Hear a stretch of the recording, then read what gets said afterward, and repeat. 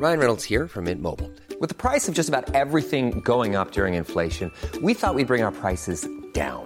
So to help us, we brought in a reverse auctioneer, which is apparently a thing. Mint Mobile Unlimited Premium Wireless. How to get 30, 30, bit to get 30, bit to get 20, 20, 20, bit to get 20, 20, bit to get 15, 15, 15, 15, just $15 a month? Sold! Give it a try at mintmobile.com/switch. $45 up front for 3 months plus taxes and fees. Promo rate for new customers for limited time. Unlimited more than 40 gigabytes per month. Slows full terms at mintmobile.com. Hi team, and welcome to episode 20 of Runners Only with Dom Harvey. That's me. On this episode, two raw sisters from Christchurch, the Flanagan sisters, Rosa and Margot. Yeah, it developed over probably 4 years, where I ended up literally hitting rock bottom. I overtrained, which led to an eating disorder as well, so I wasn't putting enough fuel in my body to do the insane amount of exercise I was doing. Before they got fame as two raw sisters with best-selling books and sell-out workshops, Rosa Flanagan was a high-performance athlete on track for the Olympic and Commonwealth Games. But her quest to run as fast as she can and be the best she could be came at a very, very heavy personal cost. It's kind of like an episode of two halves. The first half is Rosa and her story, and then in the second half, the other raw sister, Margot, joins in, and things get a little bit lighter. But I really hope you enjoy it and get something out of this episode. Massive thanks again to the sponsor of this episode, the Huawei Watch GT Runner. Listen, if you're in the market for a running watch, I cannot say how much I love this one. There's so many features. I'd urge you to do your own research. Don't just take my word for it when you're making a big investment like this, but some of the features that I love about this watch, the Huawei Watch GT Runner, the weight, it feels like your wrist is nude, 38.5 grams. The battery life, it goes for 14 days, better than any other running watch on the market. The accurate wrist heart rate, the best in the world. And the built-in running coach. So if you're new to running, or even if you're experienced, you can just put this watch on, go for a couple of runs. It'll figure out where you're at and where you need to be and tell you exactly what you need to do to reach your goals. It's so good. The Huawei Watch GT Runner, you can buy it at JB Hi-Fi, PB Tech, and Noel Leemings. All right, let's get into the show. Hey, Runners Only, yeah, let's get it started. Hey, this is Runners Only with Dom Harvey. Fast paced, slow and steady, anywhere you coming. Just wanna connect for everyone who loves running. This is Runners Only, yeah, let's get it started. Hey, this is Runners Only with Dom Harvey. Fast paced, slow and steady, anywhere you coming. Just wanna connect for everyone who loves running. Hey, Runners Only with Dom Harvey. Runners Only with Dom Harvey and Rosa Flanagan. One raw sister. Woohoo! One raw sister. Actually, there are two raw sisters here. Your sister Margot, she's in the background. She might jump on the mic later. Hey, Margot! I'm not a runner, so I'm not allowed to talk on the podcast. She's just in the background there. Yeah, you're lucky we even let you into the apartment. She's going to learn a thing or two. Okay, so for anyone that doesn't know the story about two raw sisters and what you guys are and what you're all about, do you want to explain? Yeah, sure. So Margot and I, we started up Two Raw Sisters maybe 3 years ago now. So our whole philosophy is helping people base their meals around their plants. So we say we welcome all eaters into our kitchen, all eaters to use our recipes. So yeah, introducing people to plants, how to get them more creative around how they can cook with them in their own kitchen at home, but using cost-effective, simple, familiar ingredients that they're familiar with. Oh, God, you guys must be terrible at a barbecue. Are you meat eaters? Yeah. So we do eat meat, so we're not vegan or vegetarian. A lot of people tend to just focus it around their meat and then kind of add the plants on the side and don't really put too much effort into it. So we want to try and flip people's perceptions around how they do start a meal and try and start with the plant aspect and bring in plant-based sources of protein like your grains and nuts and seeds and legumes and things, and then obviously top with your meat. But you'll find that through starting with your plants and grains and nuts and seeds, you'll tend to add less meat because it's more satisfying and filling with all those other plant-based things. Right. Now, what you guys are doing has been incredibly successful. You came on my radar, I think, a couple of years ago. One of my producers said, I follow these girls on Instagram, they've got a massive following, you've got to have them in. And I had no idea who you were, hadn't heard of you at that point. But you've done like best-selling books, you do workshops and tours. Yeah, you're all over the place. All of the above.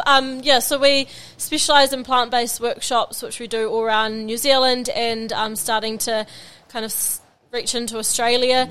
We have 3 top-selling cookbooks in New Zealand. We're actually about to launch our latest one which I can't say the title of quite yet, in October this year. And they've been, the last one that we did, Salad, was top 1 for about the first 10 weeks it was launched. Wow. Top 3 since we launched. So, no, it's going really well. We've sold over 35,000 copies of that one now. 35,000 copies of one book. Of one book. Because I've put 3 books out, and I think the total sales for all of them is about 35,000. You guys did it in one book. I'm going to put recipes in my books instead of yarns about my life. Yeah, maybe you should try that next time. Now, the reason I've got you on here today is you've got a fascinating backstory. Heavily involved with so you started running when you were like intermediate. Teens. Yeah, about 14 years old. Right. Funny, I actually had to. What were you doing before that in terms of sport? I was an all-rounder. So our dad was he played cricket for Canterbury in New Zealand, so we always had that sporting background. Did he? Was he like in New Zealand? Who's your dad? Chris Flanagan. Never heard Bowler of him. batter, yeah. Back in the day. Right. When? Like in the 80s, 90s? Who was 80s, 90s, yeah. Who was in the team with him? Don't ask me that. Yeah. I was just there watching and clapping, really. I was quite young when he was playing cricket professionally, but we always were brought up around high-performance sport and going and watching him play, and I always have been a really determined, motivated person and always loved having a goal in front of me. So I played a whole heap of sport, hockey, touch, dabbled in a bit of cricket. What else? Tried netball, didn't like it. Cross-country at primary school and things. And then when I went to high school, I got introduced to athletics and cross-country and kind of specialised in that middle distance area, and that's where my love for running definitely started. Were you just sort of naturally good? Is that how you... Because I went to Palmerston North Boys High School, and my mum was a runner, so I joined the Harriers group. Yeah. But most of the guys in the Harriers club were sort of like headhunted. Yeah. So they were like rugby players that were really fast runners or whatever. Yeah. So did you have like a natural talent for running? Yeah, kind of. I kind of all started when I got top 3 in the school cross country, and then from there on you get into Canterbury's, and then from Canterbury's you get into national champs. And I remember one Canterbury champs I got in the top 10, and one of my good friends was a runner as well, but she had a coach and was getting trained through this coach, and a couple of people came up to me and said, you've got an awesome running style, like have you ever had a coach before, or like do you train? And I was the person who rocked up and had done a couple of runs down the driveway, which was about 1K long, and that's it. And then my friend just said, come along to athletics one night after school and see if you like it. And then from there on, it just kind of continued and developed, and I got a coach and got a program and started training with my friend. Amazing. Yeah. And you were really, your specialty event was sort of like the 3,000 and 5,000 metre steeplechase. 3,000 metre steeplechase and 5,000 metres. Oh, just 5K. Yeah. Okay. Why would anyone do the steeplechase? Every time I'm at a 400 metre track and I see those gullies, are they called gullies? Yeah, the water jump. Yeah. Water jump. Why the hell? It looks awful. I know, when I say it, everyone's like, how the hell did you get over those steeples? But I started in cross country actually, and back in, probably 2010, I went over to the World Cross Country Champs in Malta, which is a wee island just below Italy, actually, and I got 4th there in the Open Girls, and that was, where I actually was like, I'm not too bad at this, I can keep going. When I had this idea in my head that I was good at something, I keep striving for more, and, just gave you that sort of hunger. Yeah, have these goals ahead of me, and... which I'll talk about a bit later. It kind of developed into something not so healthy. But, cross country was probably where I started. And then I started in 1,500 metres. And then from there, you have the 2,000 metre steeplechase. And then you do the 3,000 metre steeplechase. Right. So what age are we talking here? I was probably about 16 years old. Right. Yeah, so quite young. You're going to like Malta for these events. Yeah. That's phenomenal. Yeah, well, I had to actually, I'm not going to lie, I had to have a look on the internet under my portfolio in Athletics New Zealand to see what I actually did. Because I look back now and I actually... Have you sort of blocked it out? Yeah, it feels like a lifetime ago, to be honest. But so how old are you now? I'm 26 years old. Right, so 10 years ago. Yeah, so I went to World Youth Champs in 2013 in Ukraine, and I did the 1,500 metres there. And then What sort of times are we talking? 1,500 metres, my PB was 4:12. Shit, that's good. Yeah, eh? I was actually... Wow, that's good. I did actually write my notes down What so that about I could tell you my times. But yeah, so that was my first kind of, other than the cross country, my first kind of experience of that whole world stage and how intense it is. It's not just your, national champs even, or your Canterbury champs. There's a whole lot of people, and it's very off-putting.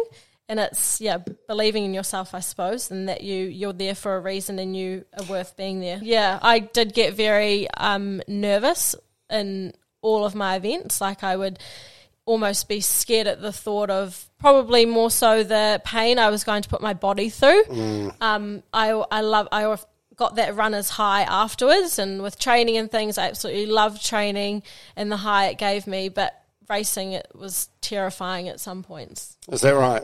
Why so? It was just nerves that probably you weren't going to... not going to burst my bubble or anything, but I was very lucky in the fact that I was winning most of my races in New Zealand, and then I wasn't in the back group and on the world stage. But it was probably more the pressure I was putting on myself to... for my coach and my family and friends and things like that. And there was always qualifying times to meet. So I suppose having those in the back of my mind, and I'd always put, all this pressure and expectation on myself that overrided everything. So just a fear of letting other people down. Yeah, pretty much. Right. Yeah. You do you still have that now with your business stuff that you do? Or is this? I mean, I suppose what I'm asking is this just what you're like as a person? So whatever you're doing, you're going to put that pressure on yourself? Yeah, it definitely has. It's quite funny, like the traits that you that I learnt from sport, being motivated, determined, and that whole putting pressure on yourself and dealing with that pressure has definitely transferred into my business life now that I've retired from running and still do it for fun and casually, but with my business, like that's my main focus right now. And I've definitely had points where I have, over-consumed myself in business and work, and being able to be aware of that and stepping back and having those tools in the back of your head on how you can bring yourself back. Yeah. Because anxiety is a big thing for me, which I suffered both when I was running and with my business. And it's just learning to manage it. Yeah. How do you manage it? I actually meditate a lot. I've just really started to get, probably in the last couple months, I've made myself really be pretty consistent with it. For a while I'd kind of dabbled in it here and there and didn't really see much in terms of the results of it, and I thought, no, I actually need to do it consistently. So I've been doing that, even if it's 10-15 minutes a day, which has really helped me. And then just booking things out for yourself, appointments out for yourself, and not learning to switch off, I suppose. And I suppose the difference between what you're doing now with business with Two Raw Sisters and you as a runner, I mean, you've got your sister to help you now. Yeah. So I suppose you can balance each other out and you can lean on each other for support. Running's it's a very individual and very lonely existence, isn't it? It is, yeah. And I that's Marg and I always say, gosh, we're so lucky to have each other with, in the nature of what we're doing right now. But sport, I suppose I loved that individual side of things because it, you do the work, and when you put yourself on that track or on the cross-country track, and everything you've done is in your hands type of thing. And yes, that can obviously put a lot of pressure on yourself, but at the end of the day, it's you doing the work. You're not relying on other people to win the match or win the game. But you were obsessed, right?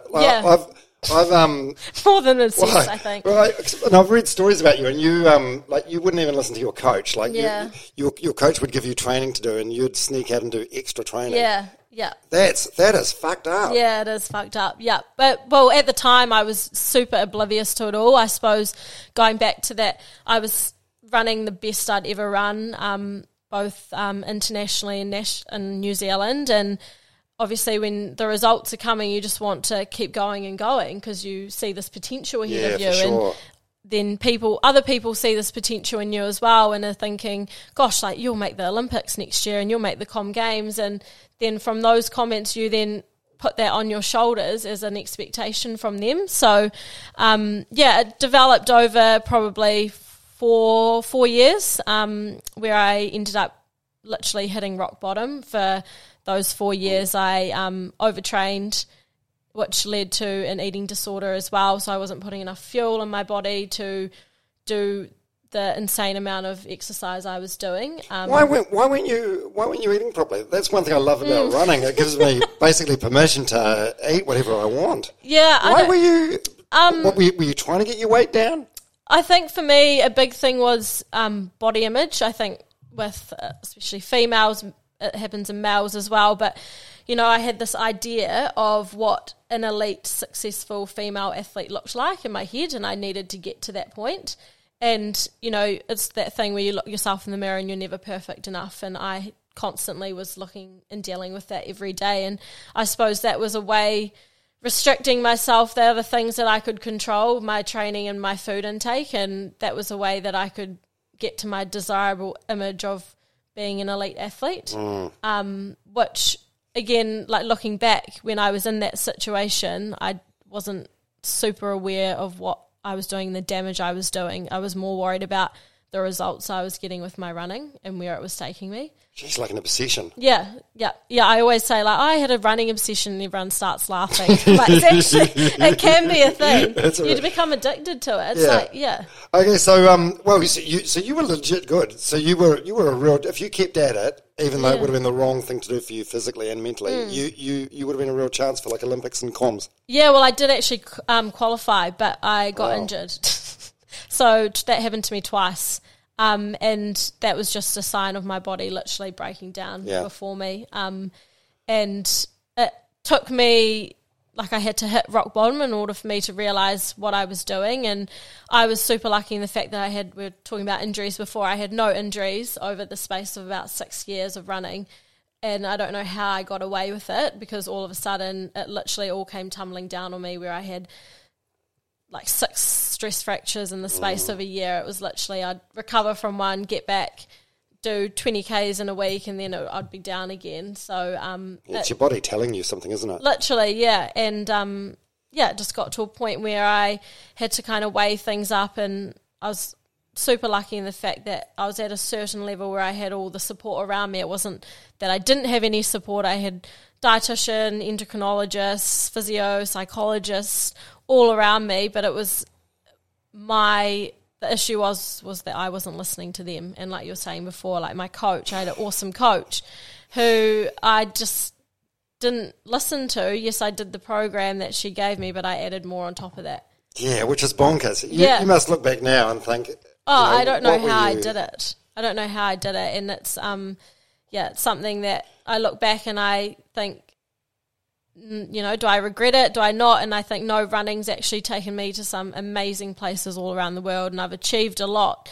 But my one concern is that I didn't achieve what I wanted to achieve, with the injuries got in the way and my mental health. And I look back now and still getting over it. No, not regrets. It's still, like, sometimes, depending on what mood I'm in and how I'm feeling, it does sometimes make me quite emotional still thinking about it and realising, you know, gosh, I did all that in the space of 8 years and I didn't quite get to where I wanted to be, but still I've learnt so much from it.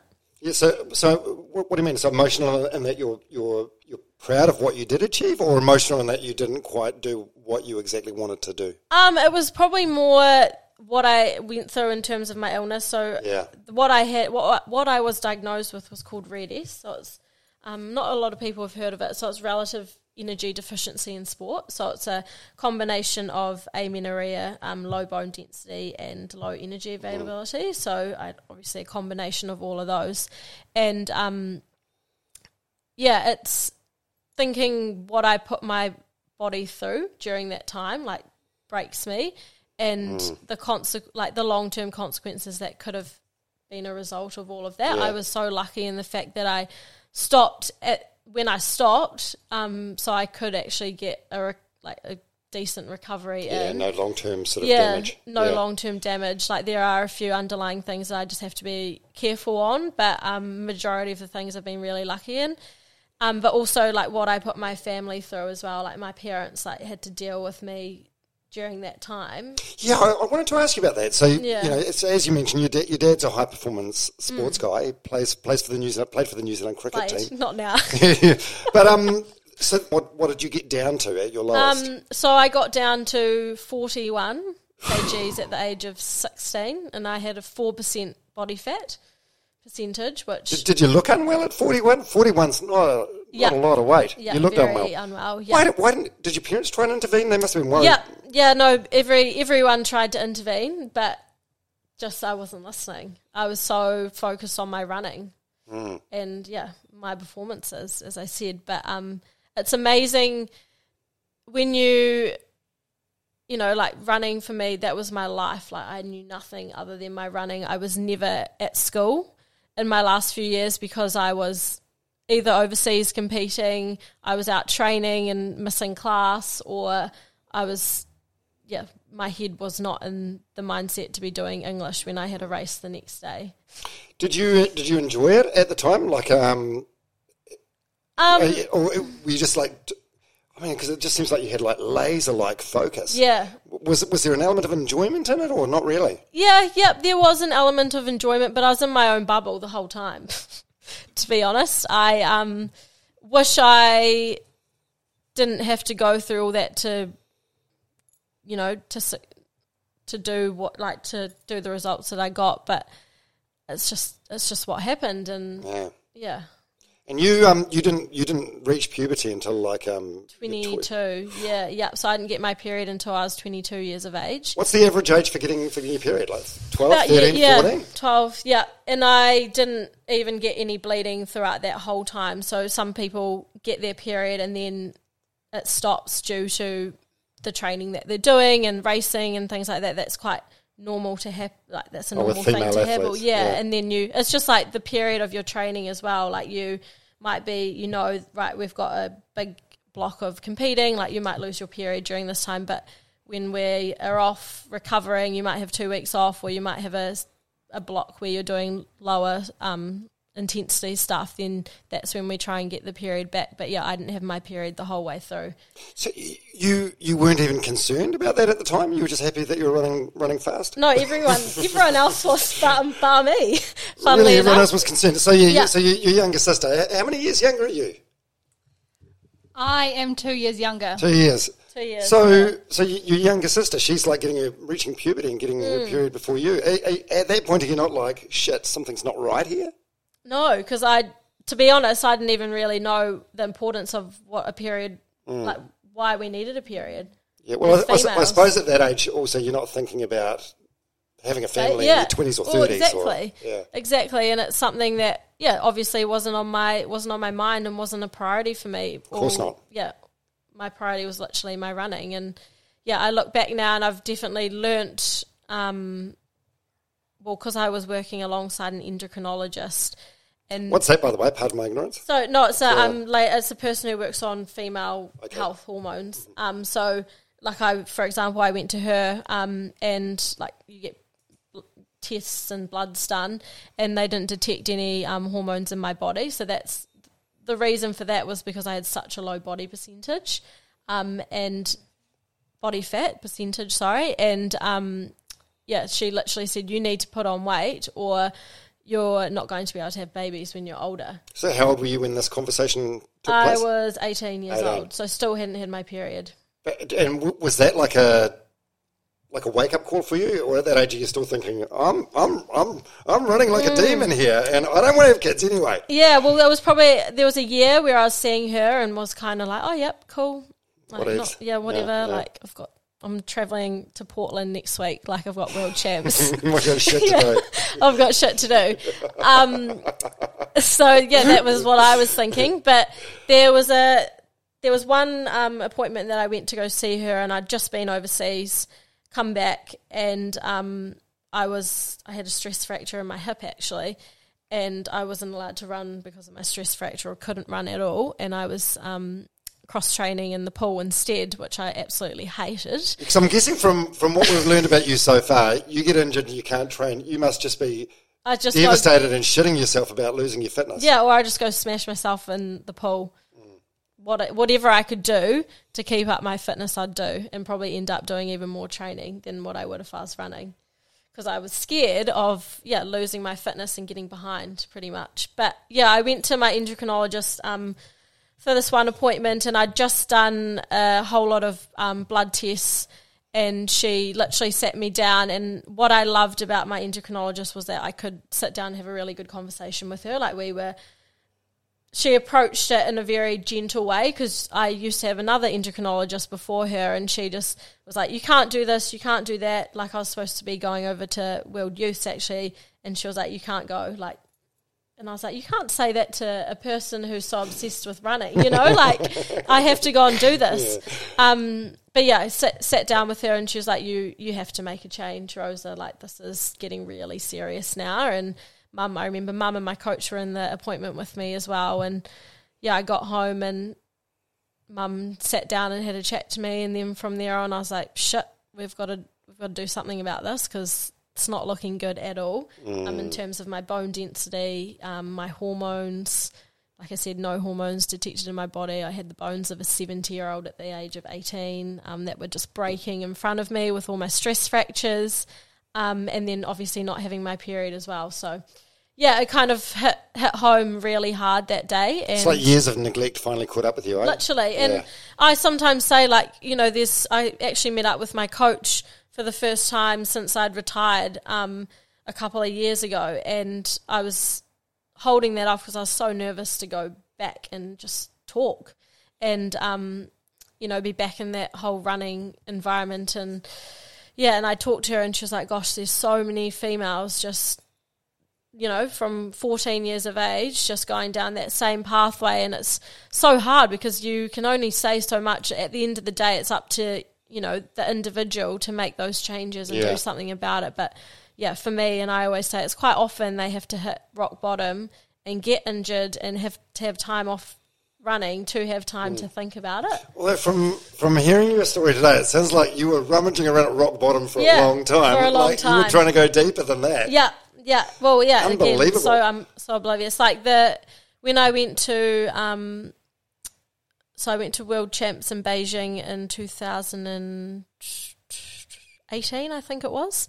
And I was like the sickest I had been at that point, and I was there to compete in the 3,000 metre steeplechase. And sickest, so you were performing well though. So from an outward perspective, performing well. But things were starting to slowly break down in terms of I just had a couple of stress fractures before I went over, but I'd obviously recovered from them. And I could just, now that I look back, really notice like my body was just so low in energy, and I find it really hard to believe that, I got sent over there to compete in the World Champs when I was in that state. Obviously, I didn't. Do you feel like someone like one of the officials should have noticed? Yeah, I don't know. Like, if you're doing the qualifying times and you seem happy enough. Well, that's the thing. You just obviously go and do it. But if I was with someone who was in the state that I was, I would definitely probably say something. But again, like there's a lot of... It sounds like you wouldn't have even listened, though. No, exactly. Well, a lot of female athletes are pretty thin, and it's just the type of person they are, I suppose. Yeah. So in the end, was it a hard decision to retire, or was it just like a necessary decision? It was in the back of my mind for about 6 months. I actually had a lot of, obviously with my stress fractures, had the time off to recover from those, and then I was just about to get into it again, and like sat down with my coach and talked to her about the next couple of years and wanting to make the next Olympics. And then I remember I was trying to qualify for a race that was in Australia, which then was qualifiers for the Olympics, and I injured myself on a steeple in Christchurch, actually, while we were training just before we were about to go over to Australia, and I just broke down. I was like, I don't think I can actually ever do this again. Like my body's just not coping. So I did try to get back into it, and it was really hard to let go because I felt like running was my identity, and that it was the only thing people knew me by, like Rosa the runner, and like what's your next running event, and it was just I was like, how can I let that go? And obviously I'd been with my support team from Athletics New Zealand for the past 5-6 years, and it's my day-to-day thing that I do. I go in and I see my physio and I see my coach and I train at the gym at High Performance, and it's just something that was my life, and letting go of that. It's like, I suppose, leaving a job. It's like that's all you've known for so long, and stepping out of that and having the confidence to step out of that and knowing that you're making the right decision took a long time to process. Bloody hard, yeah. Especially when you're good like you were. I suppose gave you some sort of importance in a way. Yeah, and it was also that doubt in yourself of, am I making the right decision? Is this the best thing to do? Am I just giving up? If I just keep trying, will I be able to succeed what I want to succeed? So at the start, it was probably me seeing it as if I failed type of situation. But you don't feel like that now, though, do you? No, I don't feel like that now. Do you think there'd be still part of you that would feel like that now had you not been so successful with your next venture? Probably, yeah. Well, that's the thing I always say, gosh, I've been so lucky in the fact that I've had two real sisters to go straight into, and that's been my focus, and I've got so many goals within that Margot and I both want to succeed together. Whereas if I didn't have anything, I think definitely that would have led to some mental health issues in terms of just feeling lost and not feeling like I had a purpose and not knowing what I want to do with my life. How long do you think it took you to get over it? Because I've had some other people on the podcast. I've had Shane Cameron, the boxer, on, and he said it took him 7 years to get over the fight with David Tua. Yeah. I had Jimmy Neesham on, the cricketer, and he said he still thinks about the World Cup final that they lost to England, like most days. How long did it take you to get over the running? I'm probably still not over it, to be honest. Yeah, really? yeah. So, like I was saying, sometimes, we did a talk a couple of weekends ago, and I started getting really emotional talking about it. And, it's something I refer to and think back to probably most days. Wow. And I've got this big box at home that has, all my medals and all my... I often, kept diaries of when I was travelling around and touring, and photos from all our tours with all the team. And I every now and then I do look at it and I think, oh my gosh, that definitely feels like such a lifetime ago, but so close as well. And in ways you think oh gosh, I wish I was still doing that and a part of that culture. And but obviously I'm not. So So what's your relationship with running like now? Do you still run? Yeah. Still run a bit? Yeah, I still have been running. It was actually a funny story. I signed up for the Queenstown Half last year, but it was cancelled with COVID. Sure. But leading up to it, I put so much pressure on myself all of a sudden and got into my old habits. Even though I wasn't. In terms of what? You wanted to not just finish it, but do a good time? Yeah, do a good time, and getting really caught up around training and how much training I was doing. And I suppose for me, all I know running is being a super competitive sport and being, representing New Zealand on the world stage. That's all I know it as, pretty much. Do you think it's I don't know. Is part of that an ego thing? You're oh God, it'll look terrible if I run 2 hours. Well, people will be like, oh shit, Rose is shit these days. Yeah. Well, again, there's that identity thing as well. Of people have known me as the runner, and when that expectation and pressure that you just put on yourself of, gosh, this person's just a casual runner and they've never been an elite athlete before and they've just beat me. Or me comparing my times of what I'm running now to what I was running back then. But I'm I can't compare that because it's so different. That was my job and my life. And now it's just And it ruined you too. It wasn't good for you. Exactly. And now I'm learning, and I think I'm nearly there to see it as just something I enjoy and an outlet from work and from anything that's stressing me out. When I'm in that state, that mindset, I love it. I enjoy it so much and I can just keep running. Whereas as soon as which I found with this Queenstown Half Marathon that I signed up for, was I all of a sudden put all this pressure on myself and expectation. But I've actually signed up for the Queenstown Half this year, so hopefully it all goes well. Well, it seems like you're aware that you're doing these things. Yeah. So I suppose it's just having that mindfulness of keeping yourself in check and pulling yourself back into line if you... Literally, yeah. And I'm so lucky in the fact that I've learnt to do that, and I know what to do when things like that pop up. But yeah, it's just something that's always going to be there. And it's like, for example, I kind of refer it to when I had my eating disorder. It's like something that never necessarily goes away, but you just know how to manage it, and you're aware of when those signs in your head come up and when to shut them down. Yeah. Yeah. Yeah, shit. Yeah, I mean, I've never run as fast as what you have, but it's got to be hard going from like doing 4 minutes for 1,500 to 5 minute kilometres. Yeah, sure. You must look at your watch and go, oh man. Yeah, some days I'm like, far out. To think that I would just freely run like a 4 minute bloody tempo run, and here I am 5:30s dying. Yeah. But yeah, like I said, I can't compare myself to back then because it's just a completely different thing that I'm doing. 100%. Yeah. Okay, so what are you doing an average week? What are you running an average week? You run most days, every second day? No. Definitely not. So it's not like a regular part of your life now. No, I kind of go in ebbs and flows of it, really, to be honest. I definitely want, now that I've got the Queenstown half coming up, I definitely want to try and do a little bit more. But it's, again, a big part of what I've learned throughout this whole thing is learning to listen to my body and not feeling pressured to go out and run a certain amount of Ks per week. So I'm not putting that expectation on myself, and that's definitely helped me in terms of that whole obsession and that expectation side of things. And now if I feel like going out for a run, I'll run, and I've got the beauty of being able to run as far as I want to run. If I only feel like doing 6Ks, then that's all I need to do. Like, I don't have to go and run 10 or 12Ks because it's, obviously from following a program for 6 years of my life, I've had a thing that I had to do every single day, and like a certain amount of Ks and a certain amount of,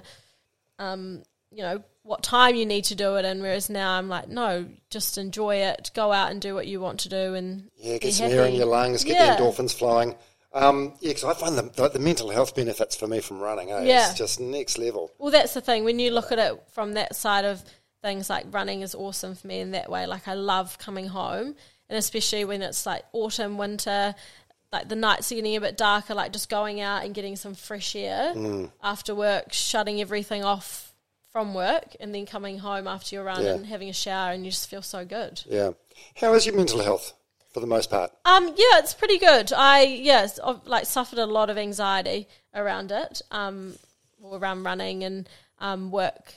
So. Do you still have that now? Like, if you and your sister are doing a big event or an important event or something, does it sort of flare up again, or was it just mainly running based? I don't really get anxiety around like the whole like talking in front of people in events. It's more around like if I've got a like a massive workload that I've got ahead of me, and people are firing all these phone calls in my direction and wanting X amount from me. I get quite anxious really quickly, thinking that I've got all my eggs in like 50 different baskets and I can't keep control of all of them, and just, I think that's normal. Yeah. If I have more than 3 things on my to-do list, I freak out. Yeah, I know. And it's just learning how to manage it, and not also like with being with 2 raw sisters, like people expect certain things from you, and like you might get a couple of shit messages on Instagram, and it's not letting that get to you, and stuff like that you just... What sort of shit messages could people have for you and your sister? Oh, yeah. What are we talking about here? Oh, there's just those people out there. Margo, can you think of anything?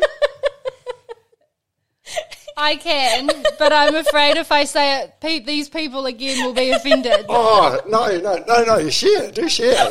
They're not going to listen to a podcast called Runners Only. Okay, well, you'll get the hate mail, not us. Okay.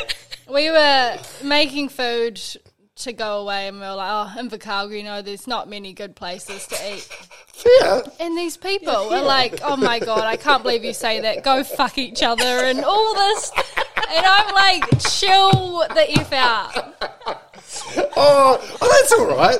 That's all right. They're just sticking up for their sticking up for their... People in Invercargill are very protective of their town. They are. I remember I was in... The first time I went to Invercargill, I went to a gym and had a session. Then I went to Pack and Save or Woolworths or whatever, and I was looking for like a protein bar. And I said to the lady at the checkout, after I looked for a while, I said, "Do you have protein bars here?" And she goes, "Yeah, we've got Moros over there." Oh, God. But no, we love Invercargill. Yeah, We do love it, but it's just, it's quite funny what we get People sometimes. are sensitive. They People are very sensitive. And gosh, you got to be aware of what you say. And sometimes. you guys were wrong. There are plenty of good places to eat. There's Subway, there's Peter Pit, there's... Pizza Hut, McDonald's. Lots of fried chicken places. We just weren't seeing those. Yeah. We need to open our eyes more. It's funny that though, you can scroll through and see like 100 really nice comments, and then it's the bad one that feels like it's highlighted. I know. Well, that's tough. the thing. It's just that little wee thing you said. Like we didn't even notice. Sometimes you don't even notice, but people just pick it up and then just fucking slam you. Yeah. But anyway. So, Margaret, we can probably get you into the conversation now. We'll start talking Two Raw Sisters. So, Rosie, you finished the running. Yeah. Whose idea? We're done with Rosa. It's all about me now. So, where does the name come from, and whose idea was it initially? Was it like a joint thing, or was there one of you two that was more the instigator? Well, long story short, when we first started, we were doing like raw things, so cooking nothing over 46 degrees, and then we kind of went, F that, no one eats like that. And, everyone in New Zealand's got that meat and 3 veg culture. Yeah. So we were already building a name for ourselves, so we just kept with the Two Raw Sisters, and now we just say raw, whole, unprocessed ingredients. It's funny though, some people don't think we're sisters. Like we'll get through a demonstration or a talk and we're like, who thinks we're sisters? And they're like, shit, are you guys sisters? How do they not make the connection? I know, exactly. Tell me about it. Are there any other siblings in your family? We've actually got an older brother, Matt, who's in Auckland, who we're staying with. Yeah. Oh, cool. What does he do? He works for Ray Glass Boats. Right. So if you need a boat, go see Matt. Yeah, he does all their sales and stuff. So that would be good to see him. Yeah, geez, high achieving family, eh? He calls himself the one cooked brother. Right. Oh, that's good. And what are your parents doing now? Are they still doing real estate? Yes. Yes, they are. Down in Christchurch. Christchurch. Well, more so like Rolleston, Lincoln area, rural stuff. But yeah, they're still there. They used to work you guys when you were kids. You used to like deliver pamphlets and stuff for them. Yeah. Those good old days. Yeah. Got us to do the jobs. Dropped off on the side of the road in the middle of Rolleston with a backpack full of pamphlets. Oh, you should. I was a newspaper delivery boy for a while, and I just it was the free newspaper in Palmerston North. I just dumped it in the creek. You should have dumped your parents' pamphlets. Yeah, we did them all. Yeah. I'm like, why aren't we getting any sales? Yeah, there's no listings. No one's turning up to our open homes. Yeah, geez, they must be proud of what you guys are doing. You've come such a long way, and you've done so much in a fairly short period of time, haven't you, with this business? Yeah, we never really talk about it. No, they're really good in the fact that they don't, like, Mum's involved in the business a little bit. She helps me out with the accounts and things. Yeah. But they're really good in the fact that they don't put pressure on you or like keep, talk about it all the time.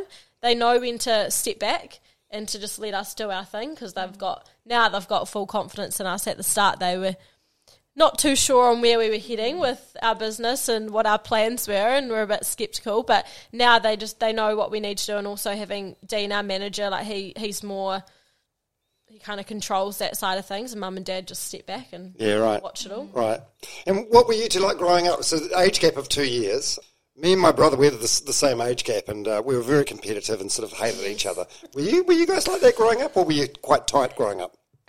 We kind of were tight, and then we had a bit where Rosa was running, and she was how she was talking very much absorbed in the running scene, and I didn't care about my family. No, we weren't very, really? No, literally, pretty much. Seems like you didn't care about anything apart from your just times. Me. Yeah, nothing. Just me and my times. Yeah, she really didn't. She's not joking when she says that. So we weren't that close then. We were really competitive with each other because I was trying to run too, and then.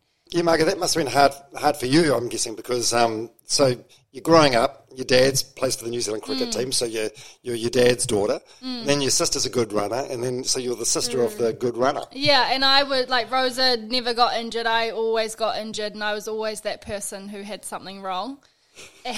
Oh, poor you. Yeah, and that was when we weren't that close at all, and then we went over to the States for a bit just us two to do a bit of study, and then we obviously started Two Raw Sisters, and that's when we got quite close. But I think it was discovering our different, unique bodies. Like, we're actually quite different people, and we do very different things in the business, and I think it's like... You just complement each other nicely. Recognising that, and now we work really well together because we know our boundaries.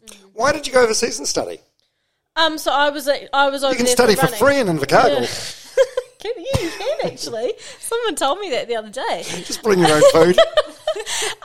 No, so I was going over to qualify for World Unis, and Margot was like, why don't I come over with you? And so we did a culinary school over in Venice Beach in LA.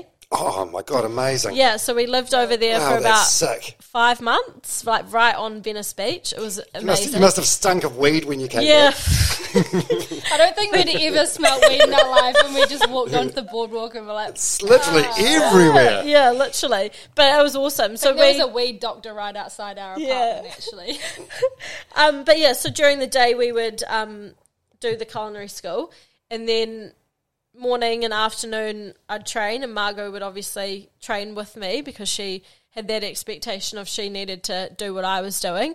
And then in the weekend we'd travel around America to the races that I needed to do. Wow. So it was pretty intense, and yeah, that was a point where we look back and we're like, how the hell did we do that? Like getting up at that time in the morning, like biking to the track, biking back, being on our feet all day in the culinary school, then doing more training in the afternoon, and then flying around in the weekend, actually competing.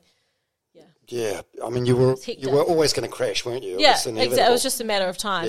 Yeah. Really, but it's all a learning curve. Yeah, and I don't think I'd be where I am today probably without all those learnings and experience behind me. And Marg and I suppose we always say like Two Raw Sisters was pretty much developed through our own personal journeys, and our love, now for educating people on creating that healthy, happy, sustainable lifestyle. Yeah, because Margot, you've had your own shit going on as well, haven't you?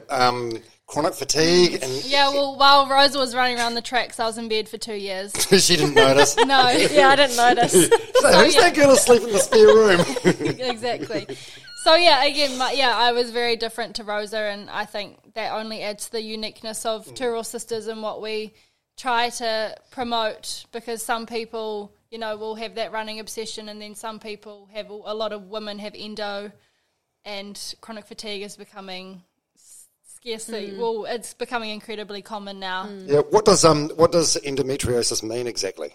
It's like lesions in the around the pelvic area within a female, so it causes a lot of pain, and if it gets really severe, then you have to have hysterectomy or lots of difficulty having babies. And as I learn to live with my endo, as we were talking about earlier, with the different types of exercise that trigger particular symptoms like running and high-intensity training, they definitely trigger a lot of my pain. So I think, and this is what Rose has figured out, it's just figuring out what works best for your body, and you enjoy the run every now and then, but then sometimes you don't. So. Yeah. I know that I can only do a certain amount per week now before I injure myself.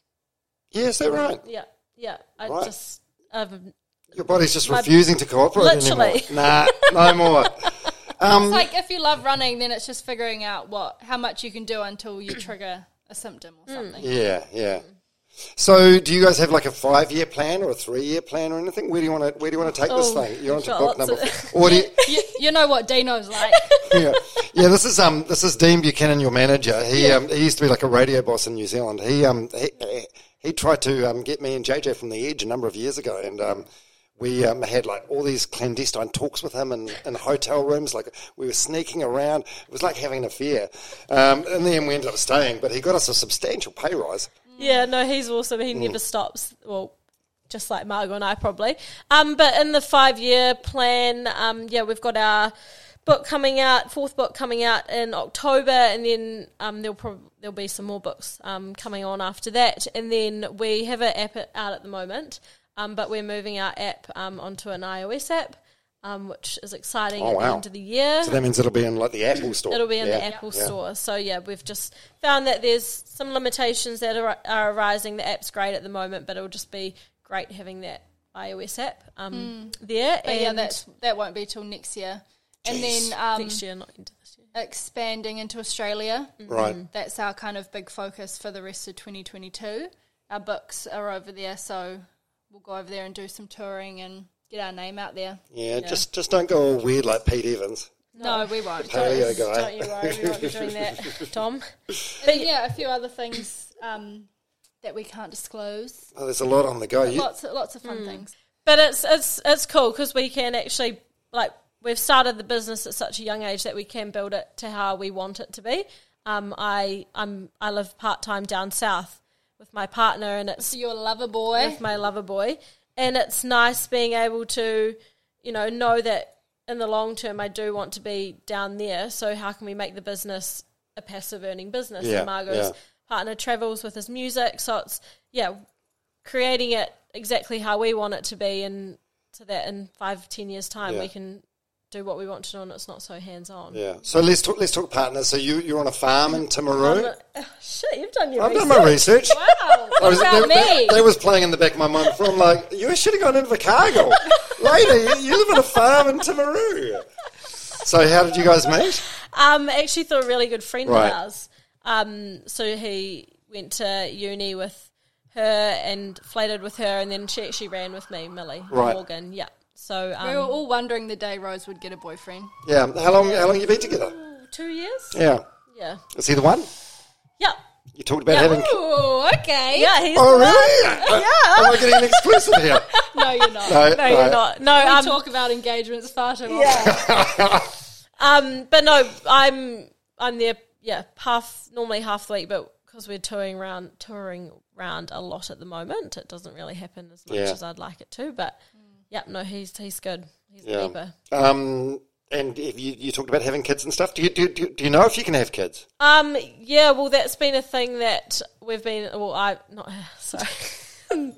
He won't listen to this anyway, so it's fine. Do they even have internet in Timaru? I don't know. Yeah, it's not too good out there with the Wi-Fi. I have to go on town for that. No, that's one thing that I'm really cautious of from my previous experience with only getting my period until I was 22 years of age. So I've actually just been getting some blood tests around, how good my fertility is, because about 5 years ago it was very bad. So hoping, fingers crossed, that it's not in dire situation. Yeah. So just getting those looked at the moment. So but I think with the recovery that I've had and all the other things that have picked up, including my bone density and having my period regularly, it's looking pretty promising. So that's good. Awesome. And what about you, Margot? So it's a musician. Yes. Who is he? Anyone we know? Do you know Nomad? Oh, mama. Oh, yeah. You get in it. my head. Oh, mama.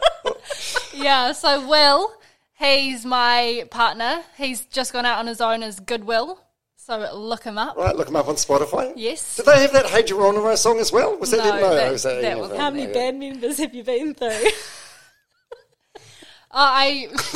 Will definitely won't listen to this either. No, I kind of went through the band before I got to Will. So. Oh, no way, really? How Yeah. big is the band? It's not like an orchestra, is it? No. Just 10 people. Just- No. No. It's not Fat Freddy's drop. No, just went through 2 out of 3. So not that many.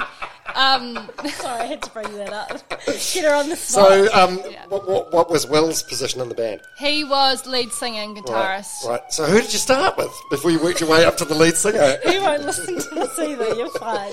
Just another guitarist. Another guitarist.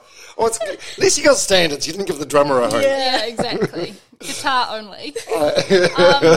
So yes, no, I'm with Will, and that's good times. And I'm just in Christchurch. Yeah, and what sort of music is he doing now that he's solo? He's kind of doing indie pop, Right. would say. He's just got 2 songs out now and launching his EP in August. Right. Geez, it's lucky that you're doing well because you're going to be supporting him. Yeah.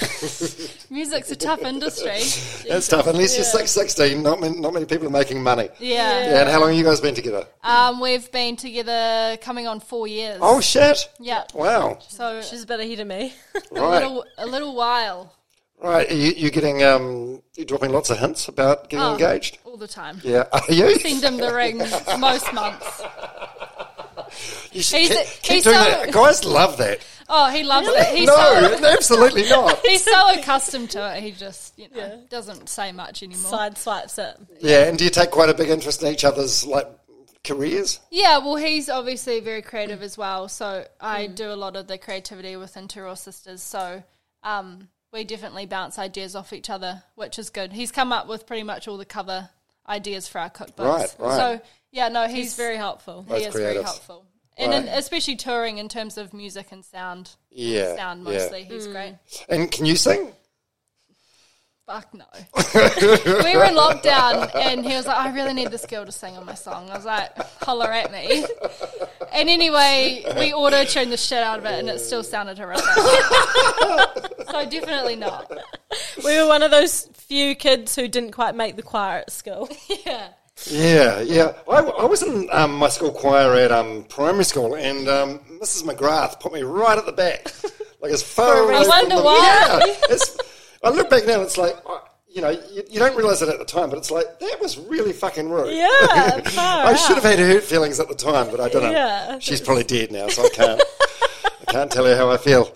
Hey, it's been wonderful seeing you guys today. Yeah, you too. Thanks for having us. Yeah, Rosa, thank you for being so open with your story. Oh, no. Yeah. Open books. What advice would you have for any, say, young female athletes that are listening to this today? Listen to the people outside of you. If they're telling you that you need to slow down, put your health first before you're running. If you're in a really serious situation like I was, definitely step back and take the time to really invest in your own health and well-being first before smashing your body. Yeah, because it's the long-term consequences, especially when you're a young athlete. It's the long-term consequences that you don't necessarily think about, like having kids and your bone density and osteoporosis later on in life, that it's not a concern or a priority when you're 14 years of age. So, yeah, definitely listen to the professionals around you and don't thrash your body at such a young age. Make sure you go through all those essential processes like getting your period and developing and going through puberty before getting really intense in your sport and I think running. From what I learnt from you, there's so much more to life than just that early stage, Yeah, you really did have to learn the hard way, didn't you? Yeah, I did actually, but it's amazing when I do talk about it now. Like I've done quite a few talks around my experience and my running journey and how many young people are feeling the same way that they are, and it's very often it's the individual putting the pressure and expectation on themselves, not others around them. Oh, 100%. I think most of the time that's probably the case. Yeah, exactly. And it's a matter of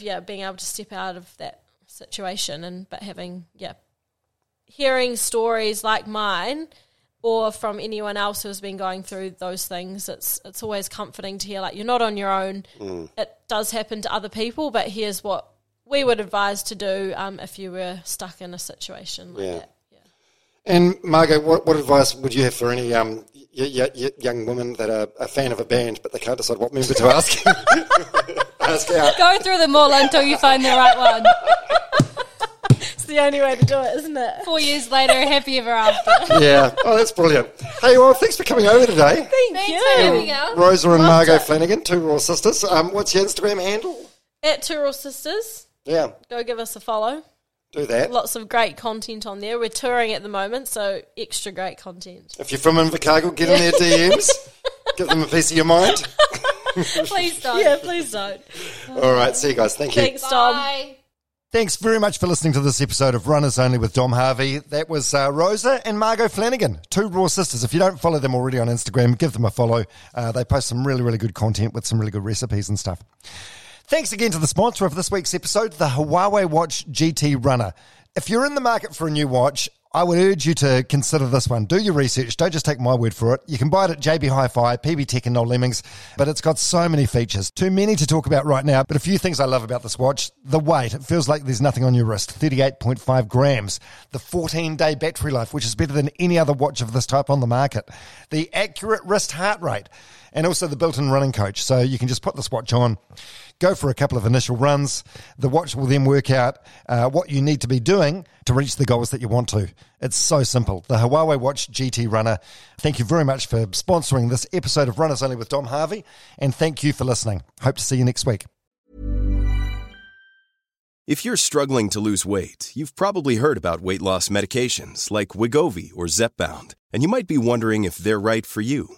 Meet PlushCare, a leading telehealth provider with doctors who are there for you day and night to partner with you in your weight loss journey. If you qualify, they can safely prescribe you medication from the comfort of your own home. To get started, visit plushcare.com/weightloss. That's plushcare.com/weightloss. plushcare.com/weightloss.